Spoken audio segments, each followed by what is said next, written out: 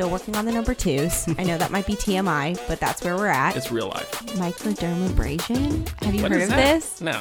Okay. Sharing germs. Oh, and sure. especially in like this day and age, I'm not about that life. So This guy. She's going to, I love you, boo. And I know you're going to be like, you never dropped this, but specifically trash TV. Exactly. Yeah. Like the Bravo. Like hit me with the Bravo. Like this. Like the audience will come to learn I am a huge nerd. I mean, Yes, we do it for the gram all the time. for the gram. Hey Sippers, it's Jalen. No Chris this week. She has left me off to my own devices, and we are going to have a conversation that kind of stemmed from something else. So if you all listened to the previous episode, we talked about stress and how we deal with it. And that particular week for me and Chris really focused around trying to launch what was supposed to be the week prior to podcast episode without, any real detail. It just wouldn't work. And the topic that they were going to talk about while it was still hot in the press was about Harry and Meghan and their interview with Oprah and kind of giving the tea, if you will, the British tea on that whole situation. And our follow-up to that conversation, which what we're going to have now, is going to be had with my best friend, Caleb, who I'll formally introduce in a moment. And we're talking on the subject of interracial marriage. So this one might feel a little bit out of sorts from what we usually record, but we're going to jump right into it. I'll introduce Caleb, and then we'll jump into our hot and cold. So Caleb, nice to have you on the show, my man. It is a pleasure. Thank you so much. I appreciate it. Caleb is an avid listener as of the last 24 hours. I think I listened to the first.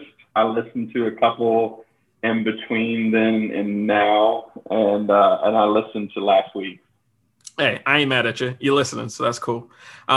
Just real quick, again, Caleb's my best friend. You guys have heard me cite his name and Artie's name and a couple other people out there.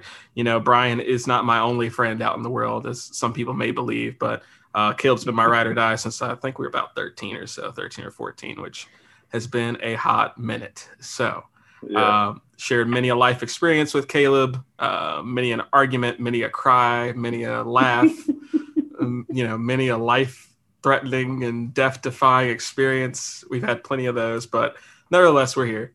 We're both married, and we both can share on this subject. So, you got anything you want to say to the fans now that you're on the show? No, other than it is a pleasure to be here. I think we gave Indiana Jones a run for his money back in our heyday. We had many adventures, some of which you were brought along forcefully, not by choice. So let me officially on the podcast just apologize for all the times that I forced you to go on said adventures that were really more or less my own personal shenanigans. Yep, I was trapped, nevertheless. But here we are. We're going to jump right into our week. So, Caleb, we do a segment called Hot and Cold. Obviously, sip on this with Jay and Chris, hot drink, cold drink. You know how it is. So, we're going to give our peak of the week, and we're also going to go into our pit of the week. So, if you'd like, I will go first, just so you've got something to work on and formulate if you need to take a moment to think about how your week went. So, my hot for the week has been two things. One, my daughter has been nonstop walking, it feels like, since, really just the last 4 or 5 days. It really hit its peak. So, no surprise here for the sippers. I'll tell you, we're recording on Monday night prior to this launching on Tuesday. So that means that yesterday for me was Easter Sunday. So my daughter had these little shoes on that were completely flat. And it's the first time she's ever worn shoes. And that just gave her all this liberty to want to walk around like, hey, I own the place. Like, I'm going to walk here. I'm going to walk there. And now today, she's just been walking all over the place too. So their birthday is right around the corner. No joke, like literally right around the corner. And it's just cool to see her walking around. The second thing, you all know I'm a big movie nerd. And I'm sure Kristen will chuckle at this one, but went to see, actually with Caleb and some other friends, went to go see Godzilla versus Kong. In the Dolby. The only way you should see it. You should watch this movie on the biggest screen possible. Do not fall for HBO Max's tricks and wiles and such just crap. You don't watch that on a phone. You don't watch it on a tablet. You watch that for the first time on the largest screen you can, because it is and with the best sound. With the best sound. Oh, it's such a good fun movie. I love the whole series. Some of you might be like, giant monsters, but you'll come around. You will come around. And then my cold for the week, really, this is like, my quote unquote hell week, if you will, for work, wrapping up end of the quarter, wrapping up end of our fiscal year. So just tons of work to be done, working with our CEO and getting him prepared for like our all company meeting, which is still virtual. So that adds its own flavor to it, as some of you know, just with COVID. And I'm just working toward Friday and can't wait for it to get here. But yeah, here we are. Caleb, what's your hot and cold for the week? I thought your cold was you talking about your daughter walking. I figured that was the cold because of all the mayhem that is going to ensue now that she's up on her feet. But, I thought about it, but I was like, it's nice because you have to think about this. Every time I transport them in the house, I have to carry them both. Like, you can't just leave one and then do like A trip, B trip. You have to carry them both. And like one of them's trying to like touch the other one. The other one's like trying to touch your face. It's just like, if I can hold your hand and we walk down the hallway and all I have to do is carry Everett, albeit he is the heavier one, I'm going to do that. And I'm going to do it every chance I can. But I will say this, now that Everett has his glasses and, the Sippers are keen to that whole announcement already. He finally got his glasses and everything. He's been like pulling himself up and trying to stand more frequently, which I guess is like equilibrium or like, depth of field, whatever you would want to call it. I guess it's coming in check. So long as he don't start walking at the exact same time, we're good. No doubt. I think my hot for the week is I got to play guitar in our worship team for Easter service this past Sunday. So that was a good moment for me. Just a good healing moment with music. I've kind of stayed away from music a little bit. The pandemic has kind of really had an reverse effect on me as a bit of a musician. I don't know that I'd call myself a professional by any means, but as somebody who loves music. Let me have you pump the brakes right there. My friends, my fellow sippers, Kristen, when she listens to this episode, Caleb's in a band. They are on Apple Music. They're called Bazuli. I'm pretty sure they've got 2 albums out. So like, here we are. One single actually. Okay, well, I appreciate the plug. I do, but if I may, I'll just say that the pandemic also put a damper on the album. We are starting a second album. The first album is finished and has not been put out because of the pandemic. We want to be able to tour the tri-state area when we release the album, and we can't really do that right now. But thank you again for the plug. I appreciate that. So yeah, just as a musician, I can't connect with music in the same way. So I say all that to say that this past week, playing in worship, in my opinion, the most intimate way to play music, playing in connection with others in worship of God is really, it just doesn't get any better. So for me, it was really good. I think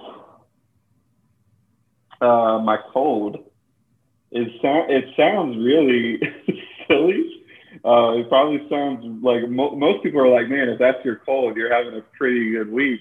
But I've just not been getting hardly any sleep.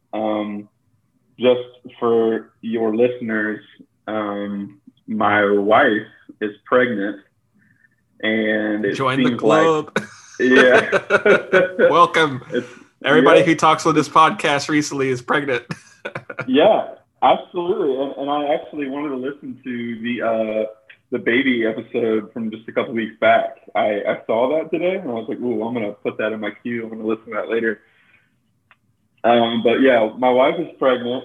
Her name is Anna, and she is just one of the toughest people, mentally, physically, emotionally, spiritually, that I've ever met. And this first trimester has really pushed her to her limits. And it seems like every night we wake up and she's in pain or nauseated, not sleeping comfortably. And I wake up with her, and it just seems like every night we're doing something, and I'm just not sleeping well, which is actually okay with me, in the long run. like I said, if that's the worst thing that's going on, you've had a pretty good week, right? But I'm okay with it because I'll be ready when the baby gets here. I'll be used to the Batman schedule. That's what I'm going to call it. I don't know if your listeners know how big of a comic book fan you are, but the Batman. If they don't know, they know? Now they know. Yeah, they ought to know. But the Batman schedule is from the Batman comics. The Batman comics talks about like Alfred criticizing Bruce Wayne for not getting enough sleep, and he cues Alfred in that like a decade ago he went to like some random country like he does and finds some master like Sherpa of whatever mixed martial art or like whatever ancient form of like meditation he's trying to get into. He found some guy who taught him how to like operate on like 3 hours of sleep. So I'm just trying to get on the Batman schedule and be ready for the baby. So I'm cool with it. Well, you can't wear a mask with a beard, so we'll pull it all together here soon. But not bad, hot and colds. I thought you were gonna say something about your car, but no, that was a bit of a bummer. But you know, your listeners don't know me, but I am so used to cars malfunctioning. I'm used to machines in general just malfunctioning around me. Y'all, when a car sees Caleb approaching, it speeds off. It starts on its own, like some Herbie fully loaded type of mess, and just speeds off in the other direction because it knows it may not make it out this trip. For context, every vehicle I've ever owned has broken down, not once, but several times. Yes. Every vehicle I've ever owned has broken down several times. It is awful. Yeah. So the common denominator being my best friend.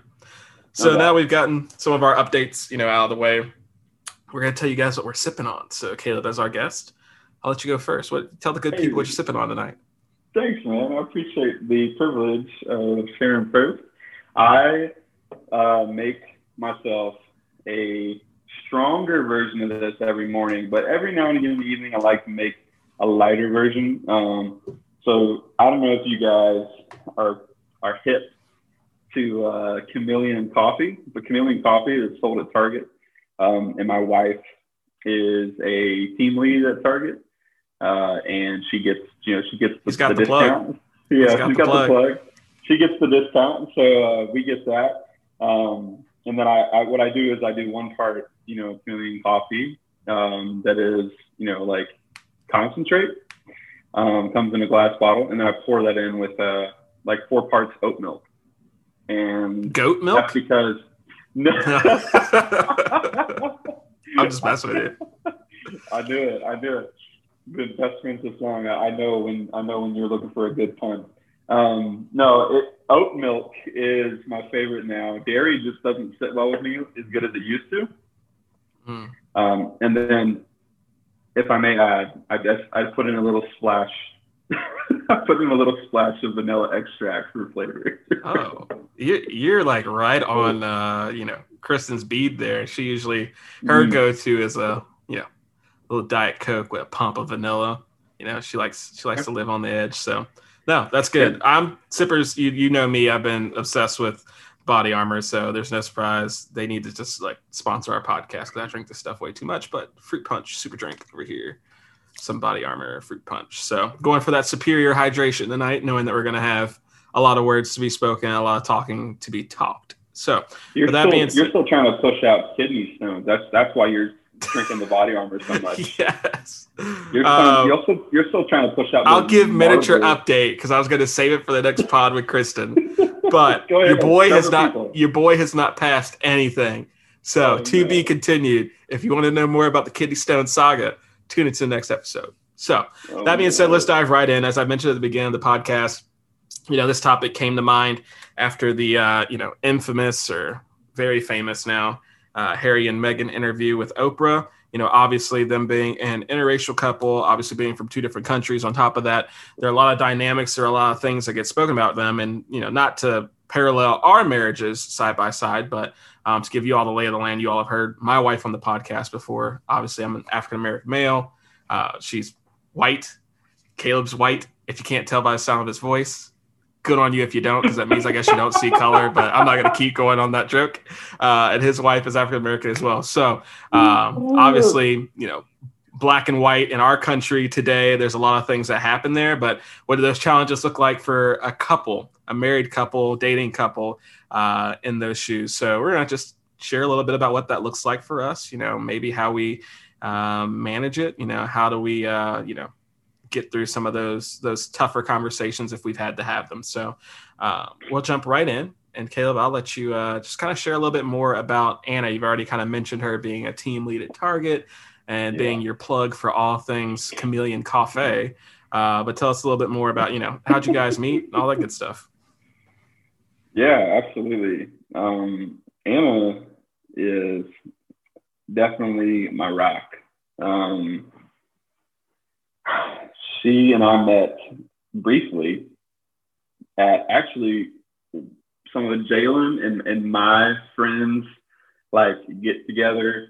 They're a mutual friend with between us and Anna. And they invited Anna, they invited us. So I'm pretty sure you were there that night, Jalen. But basically, we all got invited to this get together. And Anna was invited and her sister was invited. And to kind of make this quick, basically, I did not notice Anna that night. Apparently I met her. Apparently I was introduced, but no recollection. Knowing Anna, I'm waiting for her to go, okay. Yeah, no, she really does hate this story because of that. But here's why I don't remember her. And this is the way I tell the story. I don't remember her because when the get together was indoor soccer, and her sister is a tank. And I'm not making a joke. She's not a tank in stature, but she's just very strong. This person, her name's Abigail, one of the naturally strongest people I've ever met. And she was on the opposite team. I was playing forward, and I remember I was just gonna take that ball right up in the middle of the field, and I was going to score on whoever was playing goalie. And out of nowhere, man, I'm 6'2", 230 pounds at the time, and Abigail at 5'5", 5'6". She trucked you? And yeah, like 140 pounds. I can confirm I wasn't there. Okay, you weren't there? 140 pounds soaking wet. This young lady just ran me over. And I mean, if the rest were there, she would have got a red card, no doubt. Easily. Instant ejection. I would have did my best Cristiano Ronaldo impression, my best LeBron James impression. I would just put a flop all over the place like a wounded animal. But the point is that I got ran over. She would have at least had a yellow card. And I got the wind knocked out of me, man. I hit my head. I didn't remember much of anything that night. So yeah, but no, that's how we got connected. And then, Anna and I connected on social media and kind of we're touch and go on social media for a few years. And after I kind of got my head on straight and started being serious about just life in a general sense, and stopped looking so hard for things, her and I just connected and started talking about music, of all things. And I mean, the rest is history. We're here now. We see her at a church function, right? She comes and visits. Not expecting to see her, might I add, but that's a story for another time. Prior to this and her showing up, how you guys, you talk to somebody, you hang out with people, and then you start seeing people that they know and you're suggested friends. Well, this Anna Ray Bell starts showing up in my suggested friends every time on Facebook. I'm like, who is this chick? She looks kind of familiar. I see the mutuals. I'm usually I'm the kind of person who's if we have 20 plus mutual friends, I'm probably going to send you a friend request. Genuinely. If it's not a bunch of B or C list people that I'm cool with, if that would be a weird happenstance. It was just a bunch of C list people and those are all 20 mutuals, I'm probably not going to friend request you, so don't get excited out there, sippers. But if we got some A, some B, some C players in there, I'm probably shooting you the request. And she was one of those people I was just whatever, keep it moving. Never heard anything of her. So she gets through that night. And after that, Caleb's bro, she's so much like you. It's ridiculous. Oh, no, don't tell him that. Oh, no. I'm not even going to go there. Essentially, he was you like LeBron James. She likes LeBron James. You both do that thing, like when you're upset and like you just start going down a comparison. Like, were you secretly looking to date me at some point in time in your life, and you found it in your significant other now? But that's just my first and earliest memories of Caleb. I have to say that sentence started off with "You would like her. She's a lot like you." Yeah, you did. You did say that. Oh man. So that being said, you said you were talking about music. What was the first date like? What'd you guys date over? Yeah. So I mean, it was really not a date. I mean, it was kind of, and like most of mine and Anna's relationship together, it wasn't the most conventional thing. It wasn't the most traditional thing. I didn't really ask her on a date. I just asked her if she'd like to get together and hang out and just talk about things that we were passionate about, that we had connected over. Music was obviously one of those, but where we were both at, in our spiritual journey, that was really important. So yeah, we actually went and got sushi in Covington, Kentucky. And I'll go ahead and plug it because I think they have great sushi. We went and got sushi at Wabi Sabi there on Madison. Okay. Yeah, I mean, if you're gonna go to Madison, you need to just go to Riverside Korean and just do yourself a favor. No, dude. No, listen. I mean, there's another place there now called AmerAsia that's also really good. Yeah. Kung Food. I'm pretty sure they're kitchen AmerAsia or something. Don't say that. I mean, no, they're open, but I mean, they were closed for a hot minute. I'm pretty sure because we went there for lunch. I think in the restaurant business, most people's kitchen probably catches on fire like once a week. I'm just gonna let you continue your story. I'm just gonna let you continue your story. Yeah, I have to rabbit trail a little bit, but no, yeah. So to come back to the story, we met up at Wabi Sabi, had sushi, and it was funny. We talked about like, hey, let's meet from like 11 to 12. And I remember I was just coming from like a meeting that we had on a Saturday morning, I think at like church or something. And I had brought the leftover donuts to sushi. So we like appetized with the donuts. And then we wound up, like I said, we said like 11 to 12. We wound up not leaving Wabi Sabi until like 3 p.m. So we talked for like four hours. Yeah, that ain't easy to do. Out. And then we went and gave our donuts away. It was a great time. You didn't give like half-eaten donuts away, did you? No, of course not. No. And if you know me, you know that there's no such thing as a half-eaten donut. That's true. It's just a donut that's been eaten. I'm gonna put it away. No, I feel that. Just as a refresher for our sippers, if you want more detail about how I met Courtney and all that stuff, you go back to one of our earlier episodes where myself and Kristen invite our spouses on and we kind of talk that whole thing. But me and Courtney met back in, I guess that was 2014, 2013, when she came into college. Again, same kind of thing, was not interested in an old girl. I did remember meeting her, but like, it wasn't like you're on my radar sort of thing. Fast forward, I'm supposed to work during the summer at NKU doing orientation stuff. She was going to be a part of the new staff that was coming in. So at that point in time, it just worked itself out that I would just be able to work full time through the summer at the job that I had during the school year, which was Apple. If you're putting yourself through school, you got to make some money. A good summer stipend is cool and all, but when you got the chance to work up to almost 40 hours full time, $17 an hour sounds pretty darn sweet. So ended up not pursuing that. She kept in touch, and really the first time we hung out, just us, was me and her and 2 other people were playing sand volleyball at NKU. And then I was like, hey, anybody want to go get ice cream? Just happened that I had just left an early work shift.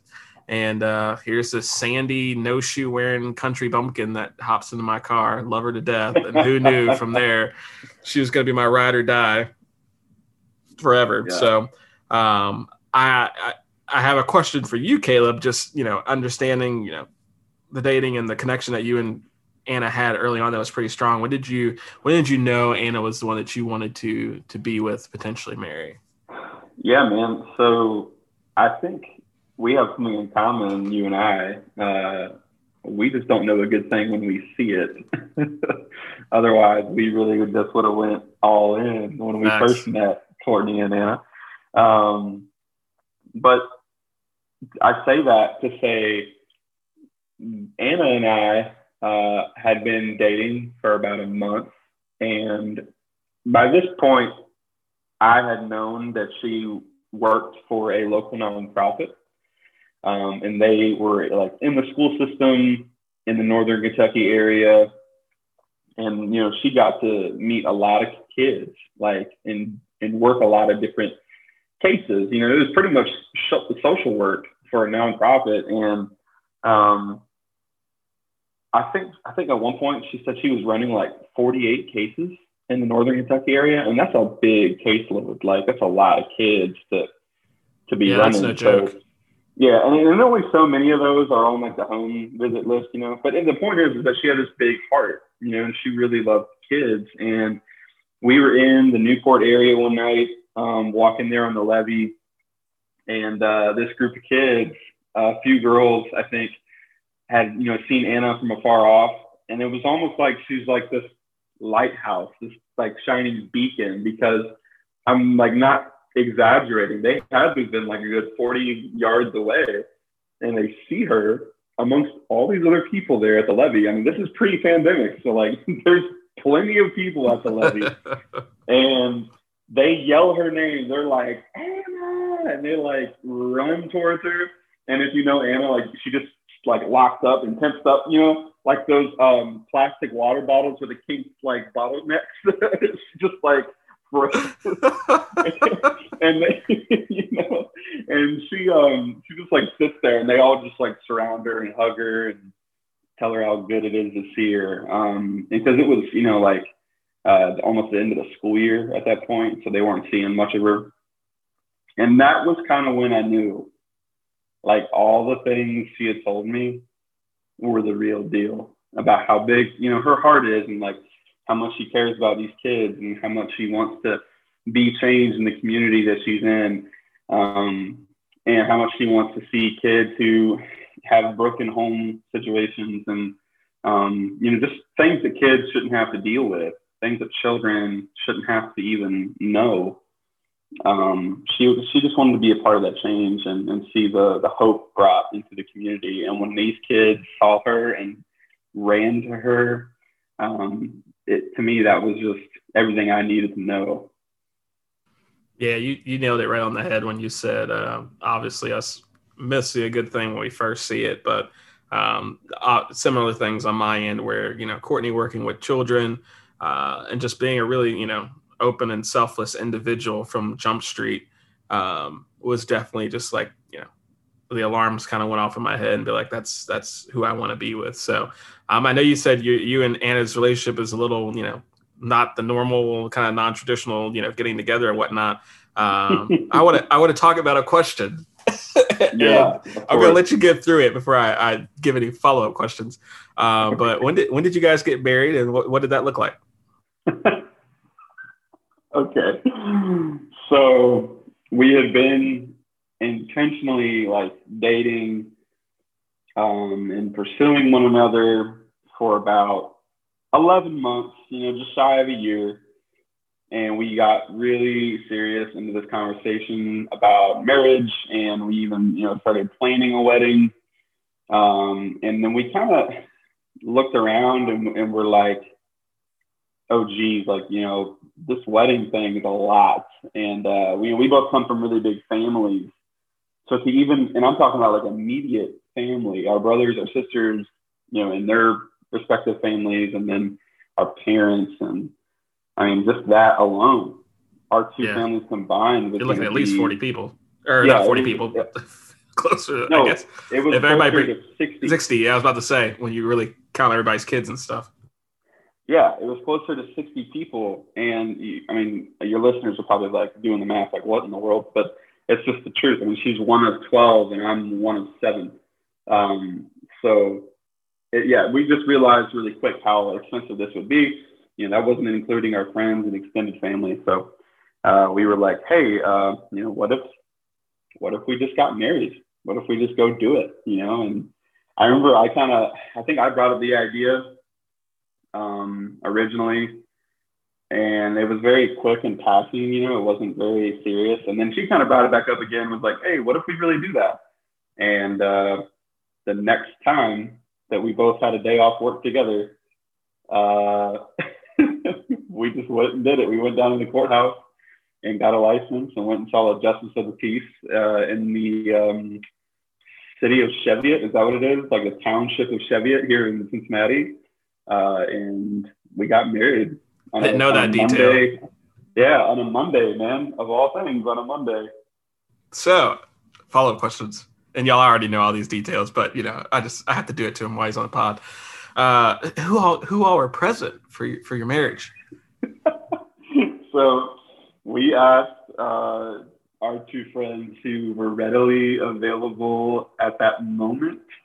Readily? I'm not even gonna go there. They were literally downtown at that moment. They just happened to be downtown, and their names are Sam and Mariah. And Sam and Mariah, they were already married, and yeah, we called them, and they met us, at the courthouse. So Sippers, just so you know, Sam Mariah is not code name for Jalen and Courtney. Not that Courtney really needs the matter in this situation, but I gave Caleb so much flack when I finally found out, because this is the kicker, y'all. So now that I know there's Cheviot information, I feel like I have more ammunition to be like, really? But we'll just discredit that. So your boy tells us, and I'm sitting there like beside myself. Not that I'm upset, because I love him and I love Anna, but it was like I missed out on my dude's day. Like, he's obviously there for mine. He was co-best man, but technically lead best man, because Artie didn't even want to take the title, but he was my best man. And I was like, hold on. I was never, ever the co-best man. Okay. I on the record planned all the best man activities. On the record, you both gave a speech as best men. So that is true. He did have a better speech as well. It was more entertaining, but we'll let Kristen decide. She was there. But your boy, I'm like, what day was this? He said, it was the 11th or whatever month that he's talking about. And I was like, So I sit there and I look at my phone. You guys know an iPhone, it gives you a little dot when you look at the month calendar. It shows you all those dots where days are you got stuff. Guess what? One single day didn't have a dot on it. The 11th. And I was just like, bro, I could have been there. I was doing nothing important, but I've forgiven him for it. I just like to give him crap, so I had to do that. I have no doubt that if I would have called, you would have been there. No doubt. I would have found a way to roll up with a stretch limousine just to make things happen for y'all. Like I would have done something. I would have done something, but it's all good. It's all in the past. I'm happy that they're married and love them to death. So, moving on, just talking some of the differences and challenges now that people have the backstory about you guys. Was this your first interracial dating experience? Had you looked at, when people look at it as a black and white issue, was it ever an attraction that you had outside of dating within your own race or anything like that prior to Anna? No, it was not my first.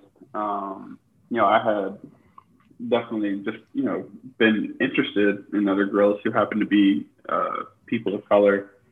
There was certainly nothing like too serious. There was never anything too serious where I really got intimate with any of those people. She's definitely, the first person of color that, I had a really intimate relationship with like that. But I had dated a few girls who were people of color. Oh, okay. And I was the same way when it came to really looking for someone, and me and Caleb can both attest to this. When we did get into, any real relationship, there's only really one goal in mind. And that was, is this someone that I can see myself building a future with, someone I can marry, not trying to waste each other's time or anything like that. So when it came to Courtney, she was not the first, quote unquote, white person that I had dated, although I have not really seriously dated a lot of people. I think that, I guess really just two when it comes to mine. But I definitely had no qualms on, whether someone was Asian in appearance or black or whatever. I definitely, and this is, my follow-up question, and I'm going to ask you tied to it, felt pressure to marry within my own race just from, not even what society, partly what society would suspect, not as a whole, but specifically the black community. There is a stigma more so than I really do think, in other, races, cultures, and things like that, to marry your own, so to speak.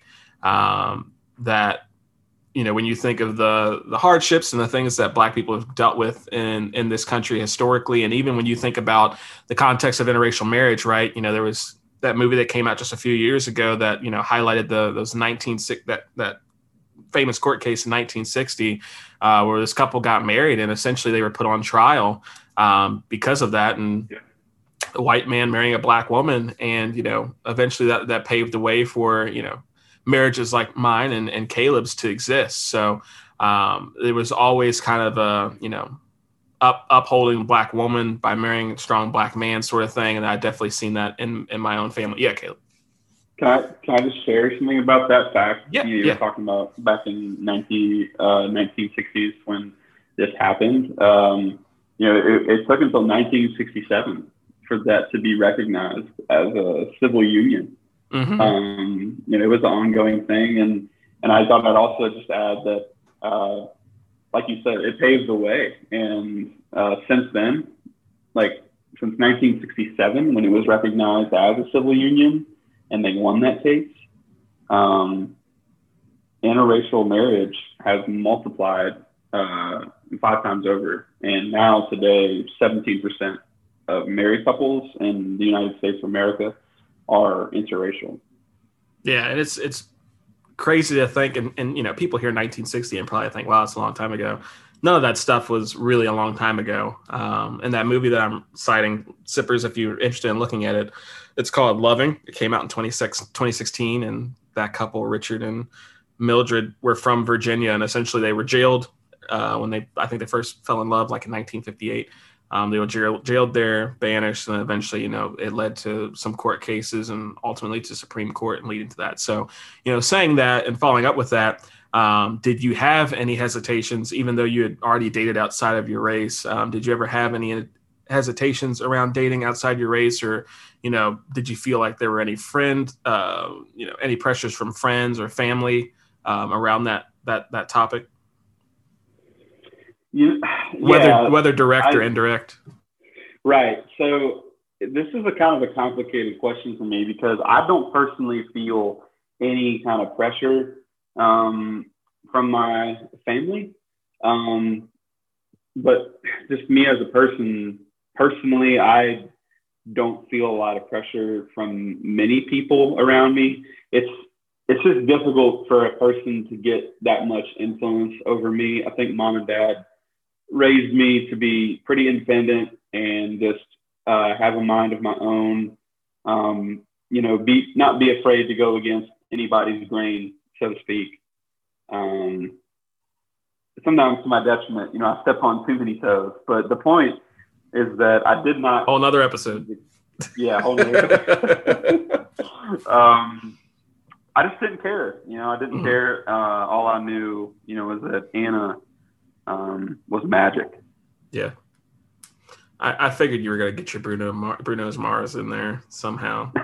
It's a beautiful night, and I'm looking for something dumb to do. I mean, he has a song called is it 24 Karat Magic? But before that, I was thinking about that, hey, baby, I think I want to marry you. That's how I envisioned that conversation with you and Anna, and then you're like, we're going to go to the courthouse. But no, and not that there, was any pressure, right? But if there was, and, I hear what you're saying, that went and affected your decision. I will say on my end, it's most of it, again, just thinking about Black culture, when I think, barbershop conversation growing up, I did not, and I see those interactions where, if you've ever seen the movie Barbershop, there's the one white barber that not till the end of the movie, one of the other black barbers sits in his chair and he cuts his hair and he's basically like, all right, you cool. Like, and then everybody starts jumping in his chair. And essentially it's kind of that thing, right? Like, like you can walk the walk, you can talk the talk, but are you really going to be cool with us? Right. I mean, Caleb, as my white best friend, has been around my family. And I had a cousin who came over one day after church. Yeah, Caleb's already laughing. After a church service, Caleb's sitting there, not even dressed up super fancy. And he's like, Caleb walks in, he's like, oh, shoot, we about to get audited. So there's stuff like that. Stuff Literally, like that. I was not there. He was there, and I walked in the house. And he looks over, and all he looks immediately. A white man in a suit. He's like, oh, shoot, we're about to get audited. So, like, obviously he was joking, but, there's some truth, some deeper truths behind that. So I didn't know how my family would respond to it. Again, I haven't dated a great many people, and at least not to the level of seriousness where, they got involved and got to meet them. But, Courtney was the first that, was around for the brunt of all of it, and her building a relationship with my family and with my mom and the independence to, navigate those relationships one-on-one without me being present was something I did worry about at first, but, very quickly I saw, they love her, which is what I expected, but, that healthy skepticism. Can I add to that more? Yeah. I'm sorry, man. I don't want to cut you off. I just wanted to add on to that. Like, it's just been my experience that there's just not as much resistance in like the, white community to dating outside your race. I think that's kind of, if I can use, this verbiage, it's to be straightforward. I think it's just a privilege of ours that we can do that because there's not any kind of feelings of like protection around what we have because there's so many white people. There's just it's like 4% of the population is white now, and I think the black population is like 14, maybe 16%. I mean, don't quote me, but like the last time I did some research, that's what I saw. So it doesn't surprise me, when there's a little bit more resistance to dating outside your race with, people of color, whatever group that may be versus the white community. For sure. No, that makes good sense. Just following up, I know that you didn't feel any pressure or anything like that, but did you feel like at all that Anna ever felt like she maybe wasn't accepted, whether it been within friend groups or, work circle or even your family, even not that was actually what happened, but did she ever have those feelings that, that you're aware of? Sure. Yeah. So like, I'm glad we're kind of elaborating on that question because I didn't feel any personal resistance from me, from my family, but I definitely was in preparation for like extended family. So I was immediately thinking, once Anna and I had become very intentional, I remember thinking to myself, there are aunts and uncles that I cannot bring Anna around. Not that I wouldn't want to, because I would be, at all ashamed or at all like insecure. For me, I was more than happy, but to protect Anna, to keep Anna from that awful kind of, situation to be in or encounter. Ignorance, if you will. Yeah, well, sure. And a lot of it willful. Mm-hmm. And a lot of it, okay, so like willful ignorance for sure. And then some of it simply just aggression, pent up aggression towards the Black community for some individuals in the family. And yeah, we just wanted to, I just wanted to protect her from that. So yeah, for her though, I think she felt, embraced by the immediate family, like mom and dad and her sisters and brothers, in their respective families. I think Anna definitely felt embraced. We talked about it. We talked about it then. We talk about it from time to time now. And I think she definitely felt loved and accepted. How about you on your end with her family, looking at the other end of the spectrum? No pun intended. Yeah. On the other end, I think there was just as much respect and acceptance and love. For her, I wasn't the first white guy she had dated either. So it wasn't, anything too abstract for the family. Anna was the first person of color that I brought home to see mom and dad. None of the other girls ever made it that far. So for our family, that was the first, but for Anna's family, that wasn't really the first. Mm-hmm.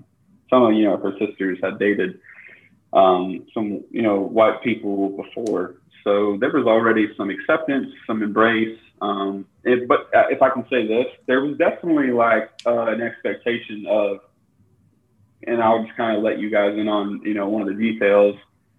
When her father sat me down for that talk, Yep. like, what are your intentions with my daughter kind of talk, the old school talk. Mm-hmm. Yeah, and he just kind of straight up asked me, like, as a white guy, like, what are your intentions with Anna? Because I've seen too many white guys, who are just looking to mess around with a young black woman because it's a fad or Mm-hmm. quite It's frankly, it's fetishized a little bit in some absolutely circles, which was one of the things I was going to get to. Yeah, you definitely took the words out of my mouth, and I had prepared some stuff for that, so I'm glad we're in sync. It's almost like we've been best friends for a long time. Dude, who would have thunk it? But yeah, so he definitely was just very forward and kind of said, like, do you know what you're doing here? Do you understand, like, all the ins and outs of how problematic this can be?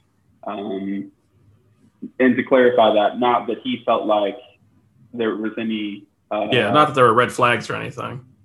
Yeah, not that he was at all resistant to the relationship, but just simply that he understood how a lot of the world, or a lot of, how society in America still saw it. Mm-hmm. A lot of the microaggressions that we would deal with, a lot of the outright aggression we would deal with.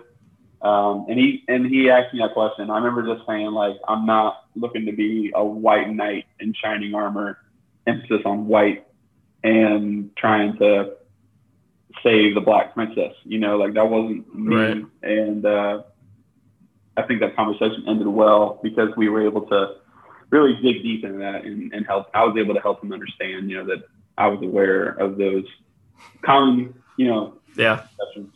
Well, it's funny, you bring up father-in-laws, and I'll shine some light on my end of the conversation. I definitely was hesitant to even meet Courtney's family. So again, sippers, if you haven't listened to the episode, you can get a deeper dive. But the first time that I met Courtney's parents, well, let me back up. Courtney is from southeastern Kentucky, aka the middle of nowhere. You have to drive about 3.5 hours. You have to drive all the way through Daniel Boone National Park to get to about a 2-stoplight town. And then when you get there and you're on a T-Mobile service like me, and that sucker switches over to AT&T, you're like, I don't even have AT&T, but I have to get on AT&T's network for my phone to even work down here. You know you're in the middle of nowhere. So, upon ignorance and then, playing into some things that maybe are a little bit more far-fetched, it wouldn't be more common to see a black person in a small southeastern Kentucky town. Like, you'd probably be pretty surprised, right? So you can imagine where maybe some of those presuppositions were in place on my end. So we're on the way down there to meet her family, and it's not just like hey, we're just going to take this trip and then, we're coming back. Like, I'm going to be down there for at least 2 or 3 days. So we were visiting at Thanksgiving, of all times, a time where I usually spend it with Caleb's family. But we're about halfway down. Courtney's actually driving because my car is out of commission. And she just looks at me at one point in time, about an hour out, and she's like, I hadn't told my family you're black. And she either said her family, or she either said her dad, one of the two. And I was just like, what? What? And I joke. I've told this story on the podcast before, but I joke. I was like, bro, before Get Out came out, that was me. Like, not that those things happened, but I was legit. I gave them the freaking premise of that, like, bro, I'm going to end up there. Everything's going to look cool. And then next thing you know, I can't escape. These people are crazy. But obviously that didn't happen. Some assumptions on both ends. Courtney was really afraid that her father was, secretly racist and things like that. And not that he ever did anything outright in front of her. She just never saw, that much on the other end, which you probably can't, because she said there was maybe one black kid in town, and he was an exchange student to her high school, of all places, for like a year or something like that.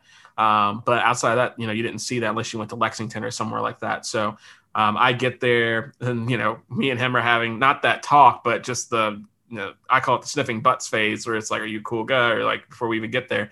And like, I surprised him, because I'm sure for his end of the deal, it's like, I've never probably had a black man in my house, you know, and you have to think about these things like around here. Like, it's not like Anna's family never saw white people, and it's not like your family never saw black people. Like, it went like whole otherworldly when you get down there. So, you know, I hold the moniker of being the first black person ever walk into a house. It's not because they weren't welcome, but it's just because that's just not who's around. So we had our conversation. I think I surprised him more than he surprised me with just the nature of our conversation. Obviously, you can't really judge a book by a cover, but who would think that some, at the time, 21-year-old or 20-year-old, I think I was 20. I was 20-year-old would have a deep fascination with Western movies and could call them out, and we could talk about these things as if I was there in 1970 something when Clint Eastwood was walking around acting like a bad man, or Yul Brynner. Like, no one expects that. And so he definitely expected, and, you know, it created a great friendship. And I think I'm his favorite child. Like, I will contest that with anyone. I even tell Courtney, I was like, I think your dad likes me more than you. And I feel bad, but I do believe it. But I say all that because, you know, I did have some predispositions and presuppositions of, you know, what each other's family or even cultures, if you will, were like. And I want to ask you, did any of your, you know, pre-assumptions change or were confirmed upon, you know, getting to know Anna's family? Well, anything that you thought might be a hurdle, essentially. Well, I probably couldn't use Tombstone to soothe over or smooth over my father-in-law like you did. Yeah, I do feel like, in a general sense, as a white person growing up in American society, because so many, you know, person of color groups are marginalized and disenfranchised, you're just not exposed to the culture and the differences, you know, between, for example, just a white nuclear, you know, family home and then a black nuclear family home. There is differences. There are things that you teach your kids as a black parent with, you know, a black co-parent and your children. There's things that you teach them about life, about survival, about your social interactions. Well, I'll stop you there. I think it's a difference of raising children to survive in some circles versus raising children to live. When you think about the two differences between those kinds of families, but go ahead. Yeah, and man, I mean, that's a very loaded statement. I appreciate you mentioning that because that's huge. I mean, so yeah, I mean, like there's so many differences, and you're just not exposed as a white person. I think a lot of us are just ignorant. We're just ignorant, or we're willfully ignorant. You know, because once you get into your 20s and your 30s, you find out there were just things you're just not paying attention to, because, like you said, there's a difference between teaching your kids to survive and teaching your kids to like thrive. And it's not that, you know, black parents aren't trying to teach their kids to thrive too, and you know, have happy, fulfilling lives. It's just that in a world where a lot of things are going against them, you know, in a world where racism exists, and there are people who won't consider you for whatever position of authority or job or what have you, because of your skin color, because of what you may look like to them. You know, they just teach them how to deal with those things. Meanwhile, I'm being set up for success. And, you know, there's just different strokes. I think that's a television show, isn't it? Yes. Yes. Anyway, I'm kidding. No, but yeah, there's just different strokes, man. And for me, there was just a lot to learn, even still. Growing up in a community that was, you know, at least my small portion neighborhood was not all white. I mean, it was really, I mean, it's like once you crossed a certain street, you were in a black neighborhood, you know? And then when you came back on the other side of that street, you were in the like still kind of white and black neighborhood. It was not all white folks. So even in growing up in that and like having a best friend who came from a black family, who, you know, himself is black,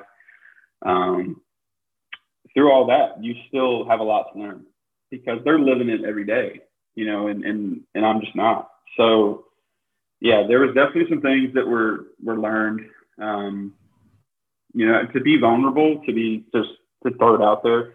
There were some things that I feel like I needed to understand about what it meant, not to be Black socially, not to say that I don't have things to learn, of course, there's a ton to learn there. What I mean is that something that I misunderstood, it wasn't a social thing. I felt like I had read up enough on like being Black socially.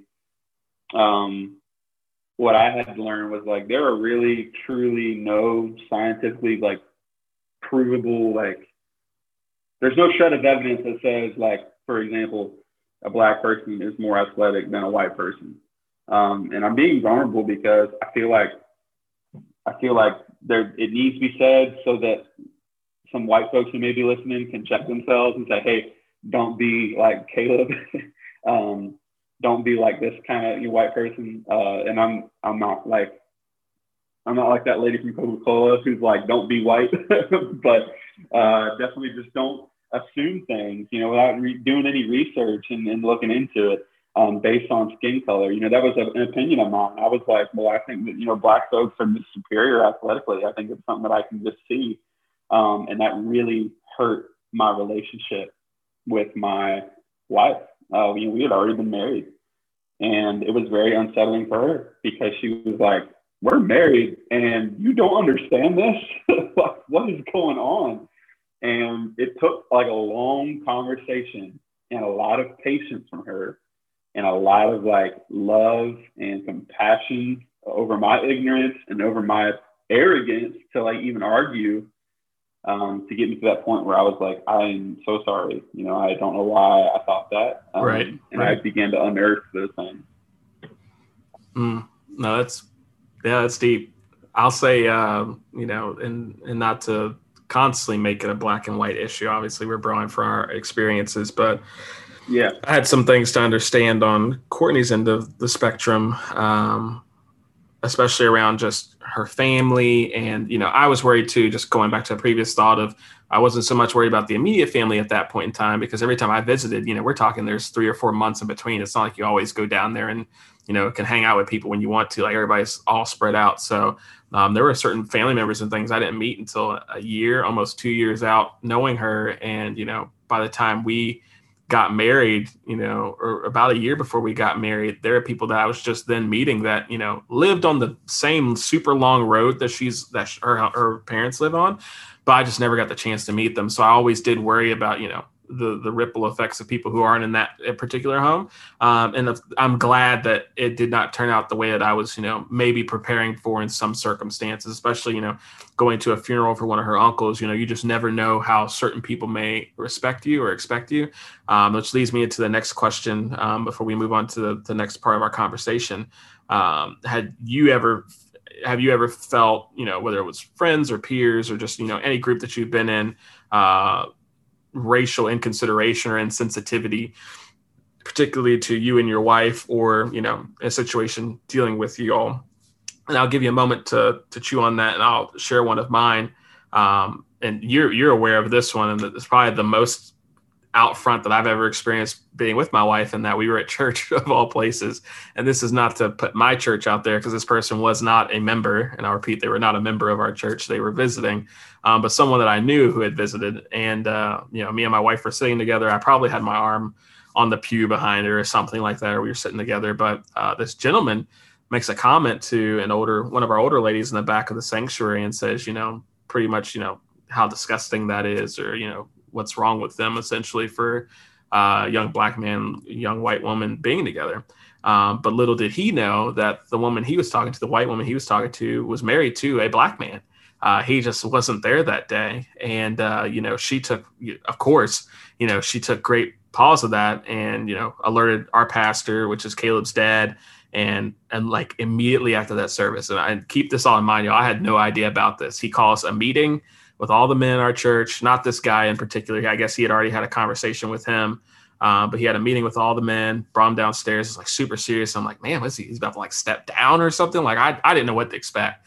And then, he says, someone informed me of this individual who, I thought was, a visitor, a friend of our church community, who said this and this to one of our members. And, he just kind of stopped. And I go to a predominantly white church, y'all. I should probably fill you all in on that.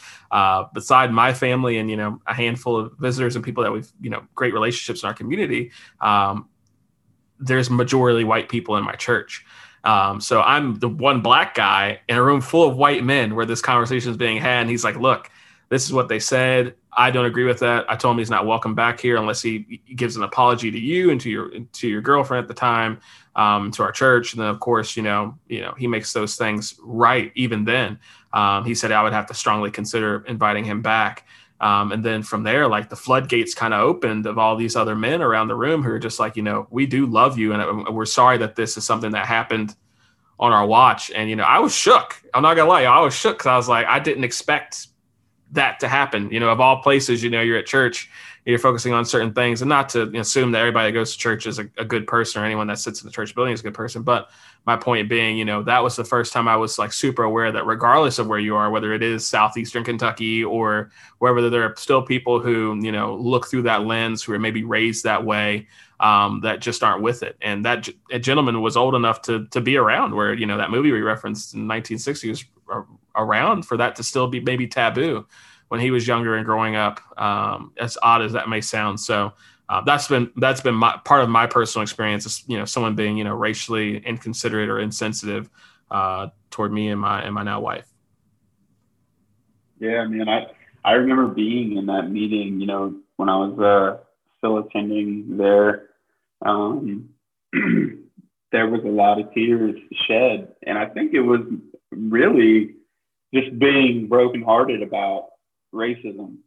I remember being in the room, and you could feel that energy. There was a little true, like, I wouldn't even call it a tension, but it was a heaviness almost. Yeah, absolutely. Like it definitely wasn't tension. It was a spirit of like brokenness over that. Just like hurting for you. And I think maybe for some of the guys in that room who came from like a older generation, and I don't want to, give stigma to like the word older, but like just comes from that generation where like we talked about earlier, 1967 was, when it was recognized as a civil union for an interracial marriage to be a civil union. That wasn't that long ago. A lot of the guys in that room were kids or like teenagers, in 1967. So to see them get broken up and maybe, like I said, maybe even be like opened up to that reality, like, oh shoot, this is still happening. This is still going on. This did not end in 1967 because of a legislation, because of a piece of paper. So it was just really cool to see some guys really, love on you that way, and embrace and support you, because it wasn't just awareness. Awareness is still oftentimes just silence in disguise. So to see them openly support and embrace you and Courtney and your relationship was really cool. For me, I don't know that me and Anna have had to endure too much as a couple. And if I may, like, I don't know that like when the male in the relationship, because of, gender norms and like things going on in our country still, like we're like, there's a lot of gender role and there's a lot of guys who still like recognize other guys as like alphas or betas, if you will. Just some of those, thought processes are still very prevalent. I think when the male is white, you're not the male in the relationship, you mean? Yeah, sorry. Yeah, when the male in the relationship, in the interracial relationship, is white, no matter, what the other partner is, whether they're Latina or, Black, Asian, whatever it may be, when the male is white, there's kind of a respect almost demanded in a social way. Like, you don't get to say certain things that you might say to a Black man or another man of color and his wife who is white, because of how women are so kind of disrespected for being women, and how men are revered. So we haven't had to deal with so much up front, like to our faces. In terms of like racism, maybe. But like, if I can kind of speak to this, and this is a little bit of a different, topic, and I don't know, this probably still counts for what you're asking. We definitely got a lot of looks, like when we first started dating, and this was only 2018. Like, and every now and again we still get some looks, but we got a lot of looks from other Black men, like almost, that race traitor thing where like, Anna, that's not okay for you, but it's okay for me kind of thing. Unwritten. Yeah. Sure. Yeah. Unwritten rule. It's kind of like tribalistic thinking, like, you're supposed to stay in your group. Why are you with him? That hurts our community. Just like, and they make assumptions about me, probably like, man, he's probably not even treating you right. He probably, thinks saying the N-word is cool or whatever. Like, it's just those thoughts. And a lot of those things, I don't blame them for. Like, I'm sure it comes up from a place of hurt. It probably comes from a lot of wounds. Well, as you said, as we talked about earlier, there's a particular family unit, and I mean, even just the Black community in America growing up, it's inundated, like whether we saw it or not. And I can think of so many things that I was told and, made to understand growing up that I never really saw from myself and were never true for myself, that yet I was still being prepared to be equipped with information wise. So, like as you're saying, some of that comes from that too.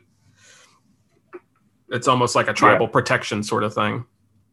Yeah, absolutely. Yeah. And then just that idea, like that idea of race traitor being cast on Anna, like as if she's supposed to feel like, she has to date somebody of her own race. And that's in a lot of, different races. It's in the white community too. You do feel like, hey, we should just stick with our own. You and I have had to deal with that in the church. Like people saying, hey, look, I don't hate that person because they're a different color than me, but I just don't think we should procreate with them. And then even as to go as far as like try to use scripture to validate that. And that, that's like you said before, some other podcasts, but you see those things. That's the kind of things I'm talking about that we kind of encountered early on in our relationship, and still from time to time, have to encounter and deal with. For sure. Well, I know that was a lot to unpack, but let's kind of close out this conversation before we get to the end of the show. Thinking down the line, thinking future state, and I have to think about this myself as a father of soon to be 3. Do you feel, when as you all are pregnant, right, having children, do you feel it's important that if you, that your children know both sides of the culture that they come from? And 2, how do you, as much as you can maybe give insight to, plan on educating them around this? Because I think one thing that I look for and haven't really heard a lot about just within, the sources that I trust and the way that I run my life, the topic within that vein and then within that trail, raising, interracial children, children who don't necessarily look white, don't necessarily look Black, typically fit within any group, all group, which could be a very good thing, but also can be a very negative thing for how some people still treat them today. I won't act like that doesn't exist. Have you and Anna had any conversations around that, or at least is there anything in the forefront of your mind as you're about to step into fatherhood that you just want to be aware of and feel like you want to be prepared for? Yeah, man. Not really, to be honest. And let me just say that. Yeah. Let me just say this to kind of give some clarity there. Shout out to anybody who's had to endure a miscarriage or losing a child, because Anna and I endured that, and then when we found out she was pregnant this time, we really waited before we started telling some folks, and like obviously we told some close friends, right away. But the point is that Anna has some health issues and deals with a lot of different things, so like we weren't sure if she was ever going to get pregnant again after we lost our first, and I think that's just really loomed over the whole situation. It's been hard to talk about all the other stuff. We're like, let's just take It's a care of the checkpoint, baby. right? Yeah, let's just take care of the baby. The baby's not going to start making decisions for itself until it's at least like, 3-4 years old, really, like where you're making like conscious, intellectual, cognitive decisions. And then like to be able to teach them about what they look like. I mean, that's even further down the line, right? Like obviously as parents in the home, we have had discussions about like how we want to provide a safe environment for our kids where there's not this family dynamic that represents a white patriarchy at all. I don't want my kids to get the idea that because dad is white, he is, better or more revered or is a stronger leader than mom. Just like we don't want, Anna to be like more revered or more appreciated as a Black mother, and I mean, you can speak to this way better, obviously, than I can, but I mean, coming from a home where, grandma took care of the family and a Black woman was the provider and the centerpiece of that family. We just want to avoid like those ideas of norms and like expectations that like, this is what it has to look like because this is what other people that look like us are doing.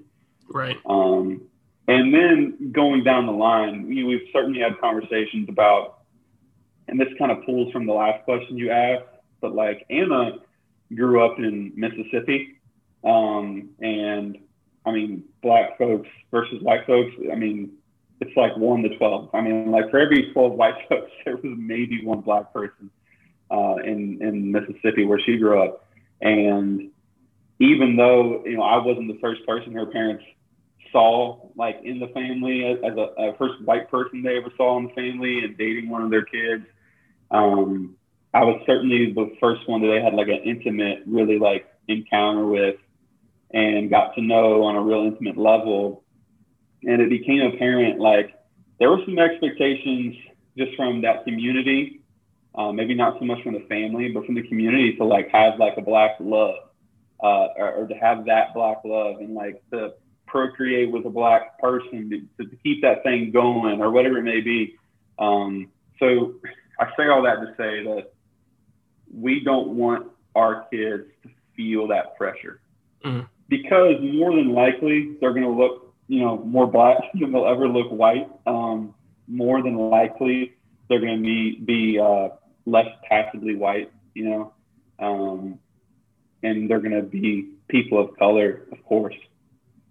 So it's going to be something that we try to celebrate more than anything and not bring all the stigma to it. Just something that we want to do is constantly be on the offense against those or going after those things and making sure our kids understand you don't have to do that. There's no wrong or right way to be Black, right? There's no right or wrong way to be white. Just be yourself is what we want to teach them. Oh, I think that's really real. I know for myself, and as I said already, our kid's birthday is right around the corner. There's just certain questions people ask that I have found myself not prepared for. Not that they're bad. For one question, and your mom actually asked me this when we were out to lunch one day. Emerson had a baby doll with her, and the baby doll, in this, there's the whole thing behind baby dolls and, having a white doll, having a Black doll, letting children play with toys that either look more like them or look more diverse, whatever that might be. And Emerson had a baby doll that I guess looked more Black than white. You can't really tell when something's like sewn with fabric, but that's what it looked like. And your mom was like, hey, do you have a preference on like the kind of baby doll that Emerson gets? And not in like a facetious way, of course. If y'all know anything about Caleb's mother, you know that she's my mother. So don't even try to go there. But in that regard, she's like, as someone who will buy gifts for your children and things like that, I want to be cognizant and aware of, the kind of toys that they want to identify with. If it's okay to get them, like, would you take offense if she was given like a blonde haired, blue-eyed, little baby girl baby doll versus, a black haired, brown eyed, brown skinned baby doll and things like that. So those are things that I don't know the answer to. And I told her, I was like, I really hadn't thought about that. And Courtney hadn't thought about that. But, we've decided that we'll have toys that look like both sides of the family. I feel like some of those things kind of play into, like we've all said, just around, boys and girls, right? It's not, crazy for a boy to play with a doll or an action figure in a way that stereotypically, quote unquote, a girl would, or for a girl to be playing around with race cars or anything like that would, quote unquote, be stereotypically boy. We find that the same way with that. But also, just culturally, things that are okay. And this is one that, again, I haven't figured out how to navigate. But when it comes to language within, say my side of the family, more extended, and I won't go too far down the rabbit hole because we could talk forever on this, but Sure. The use of certain words, right? The N-word and things like that is definitely something that exists within my family. Not necessarily my immediate anymore, but I've been what we called out my name by family, and it wasn't a derogatory thing. And I won't say it was necessarily a loving term, but it was what it was, and it is what it is within the Black community. And I don't think any of us really can slice and dice it because it's something that I wouldn't dare anyone else call me. And not that there's the ER or the GA or however you decide to say it, but those things exist. And, my children hearing that, potentially being referred to that, even in a joking manner or anything like that, is something that, I have to be aware of, because I could look back on my life and think that never bothered me. And I don't say that as in it's okay for anyone to walk up to me and say that, or for me to be called that by any other Black person or anything like that. But if it happened at a family function, primarily Black people at that family function, I probably wouldn't think too much different about it because I heard it growing up. But is that the environment that I want my kids to grow up in? You get into this identity crisis sort of thing. So I was just curious, if you had thought about some of those things or if you all encountered that. But yeah, I mean, if I can say one more thing about that, we haven't had to deal with too much racism up front, like, to our face, like other than like microaggressions, like I said, and things that like are more subliminal. We haven't had to deal with too much, but Anna, obviously, as an individual, has dealt with a lot. right. And even in our duration of our relationship, when I'm not around, has had to deal with some things that no person should have to deal with, and that no person of color should have to deal with. We don't want our kids to deal with those things, but we know that they will encounter some of those. Mm-hmm. So there is a goal to teach them like how to, deal with those folks, and then to avoid, certain stigmas. Like, don't be afraid to stand up for yourself, even if it means you're going to be looked at, in a certain way. Something that Anna talks about with me is, she can't get passionate and like, raise her voice because she's passionate, not because she's angry, not because she's, feeling aggressive, but just because she's passionate. She can't even do that because she might be looked at as the loud, Black woman. Yeah, angry Black woman. Yeah. Yeah. And we just want to teach our kids about those things because I think ignorance is bliss, and I think it's also destructive. It can really set you up for failure. So to like, it's really just balance at the end of the day. I think the goal is balance to use, your situation as an example, like to not give our kids only one color of a toy because we don't want to vilify or demonize the other. Right. No, that's good. That's good.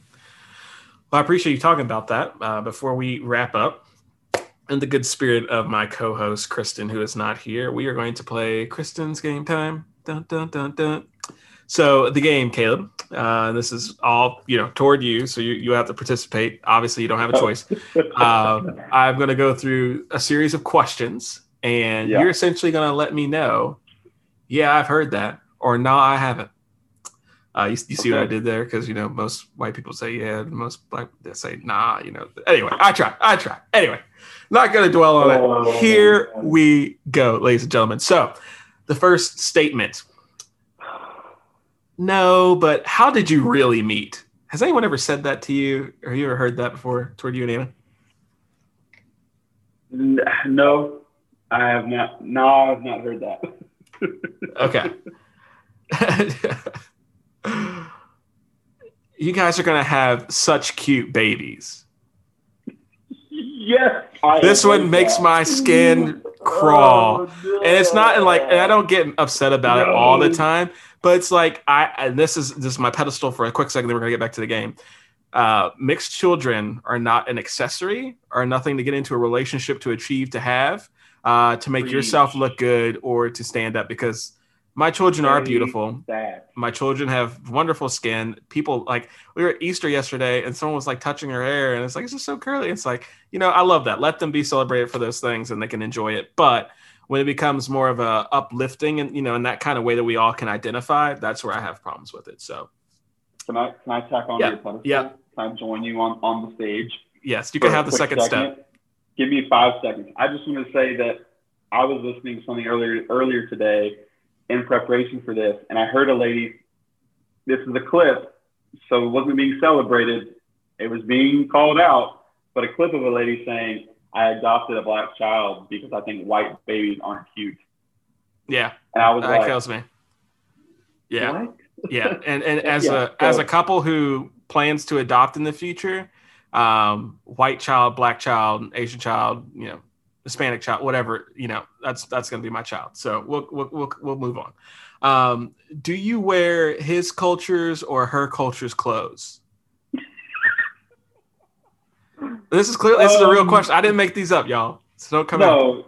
Yeah. No, I personally haven't heard that, but if I can answer like an entire, just being transparent, I've had friends who have told me stories about such a thing. Yeah. Essentially, your entire wardrobe gets changed because now you have to wear designer jeans with some J's. You got to have a pair of highs, a pair of lows, You know how it goes. Well, you know what? Actually, and maybe I can say this too. There was definitely some people who said, Caleb's about to be on the come up. I've heard that a couple times. And that was a bit of a shot. And I was like, okay, well, that's also hurtful to Anna. So thanks for that. No, that makes sense. What's their food like? What is their food like? Listen, man, I have heard it, and you know what, man? It tastes pretty dang good. So, I'm not even mad at that question. I know it's problematic. I know there's problems with that question. To my people of a lighter skin tone out there, I love you.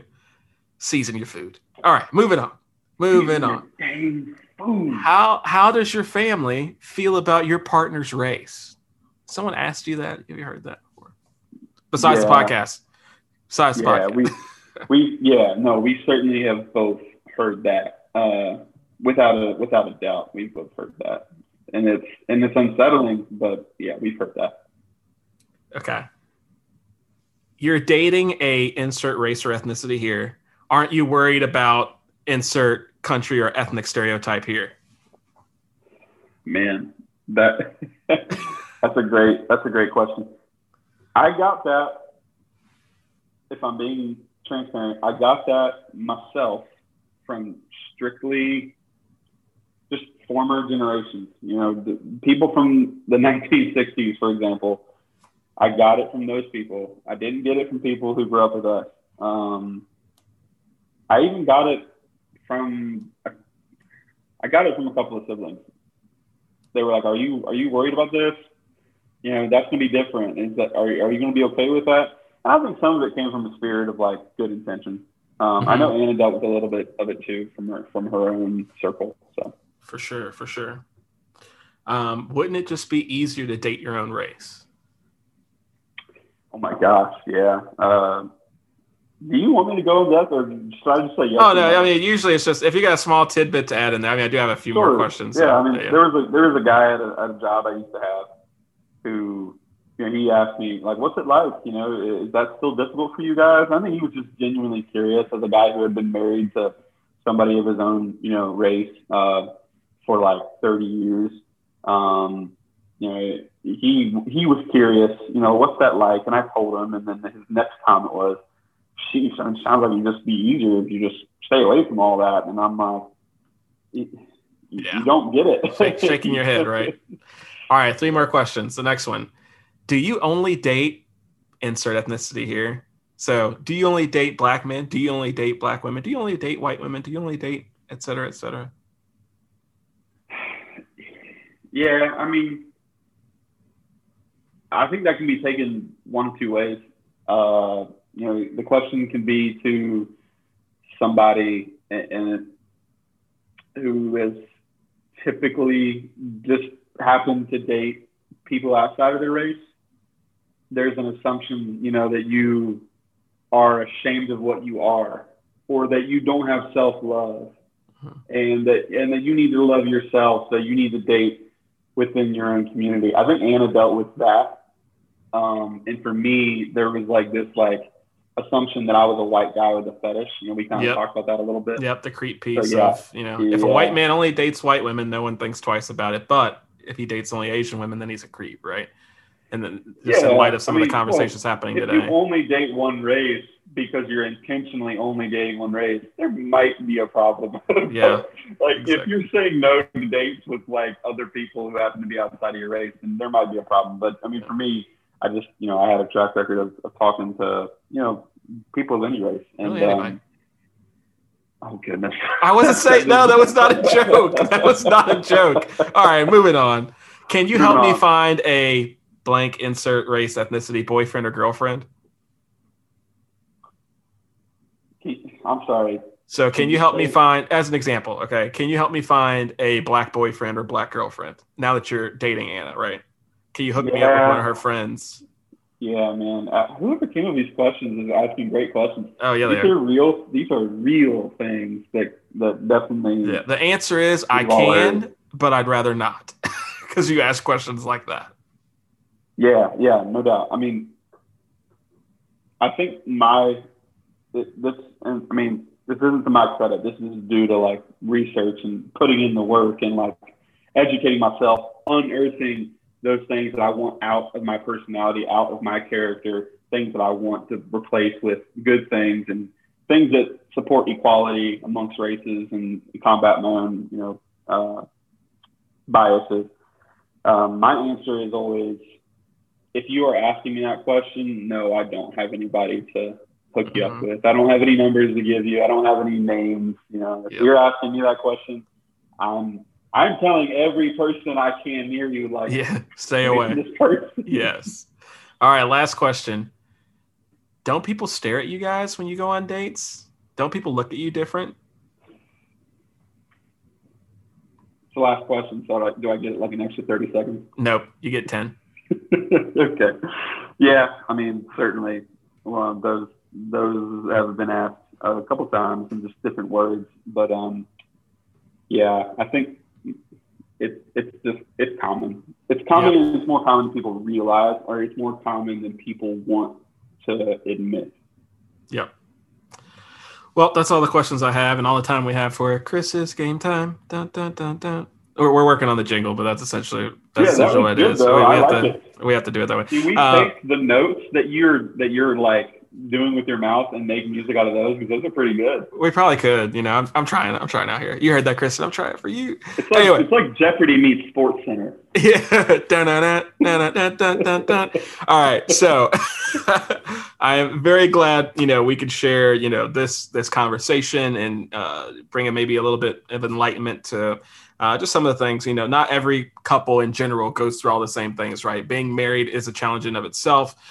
Dating in today's time is a challenge in even of itself. But you mix in something, no pun intended, like interracial marriage and interracial relationship.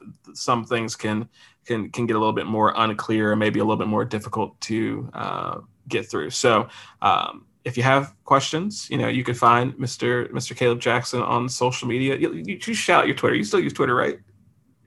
Yeah. Absolutely, right? Caleb Anthony 3, just the number 3. Caleb Anthony 3 on Twitter. Caleb Anthony 3 on Instagram. You can find me. I'll be the awkward-looking white guy with a beard. Okay. You can shout them out there. Of course, if you all have other topic suggestions or anything that you want us to cover, please send them to us. Remember, you know what to do. Subscribe, listen, and share. But on that note, this is Jay. This is Caleb. And we'll see you next time.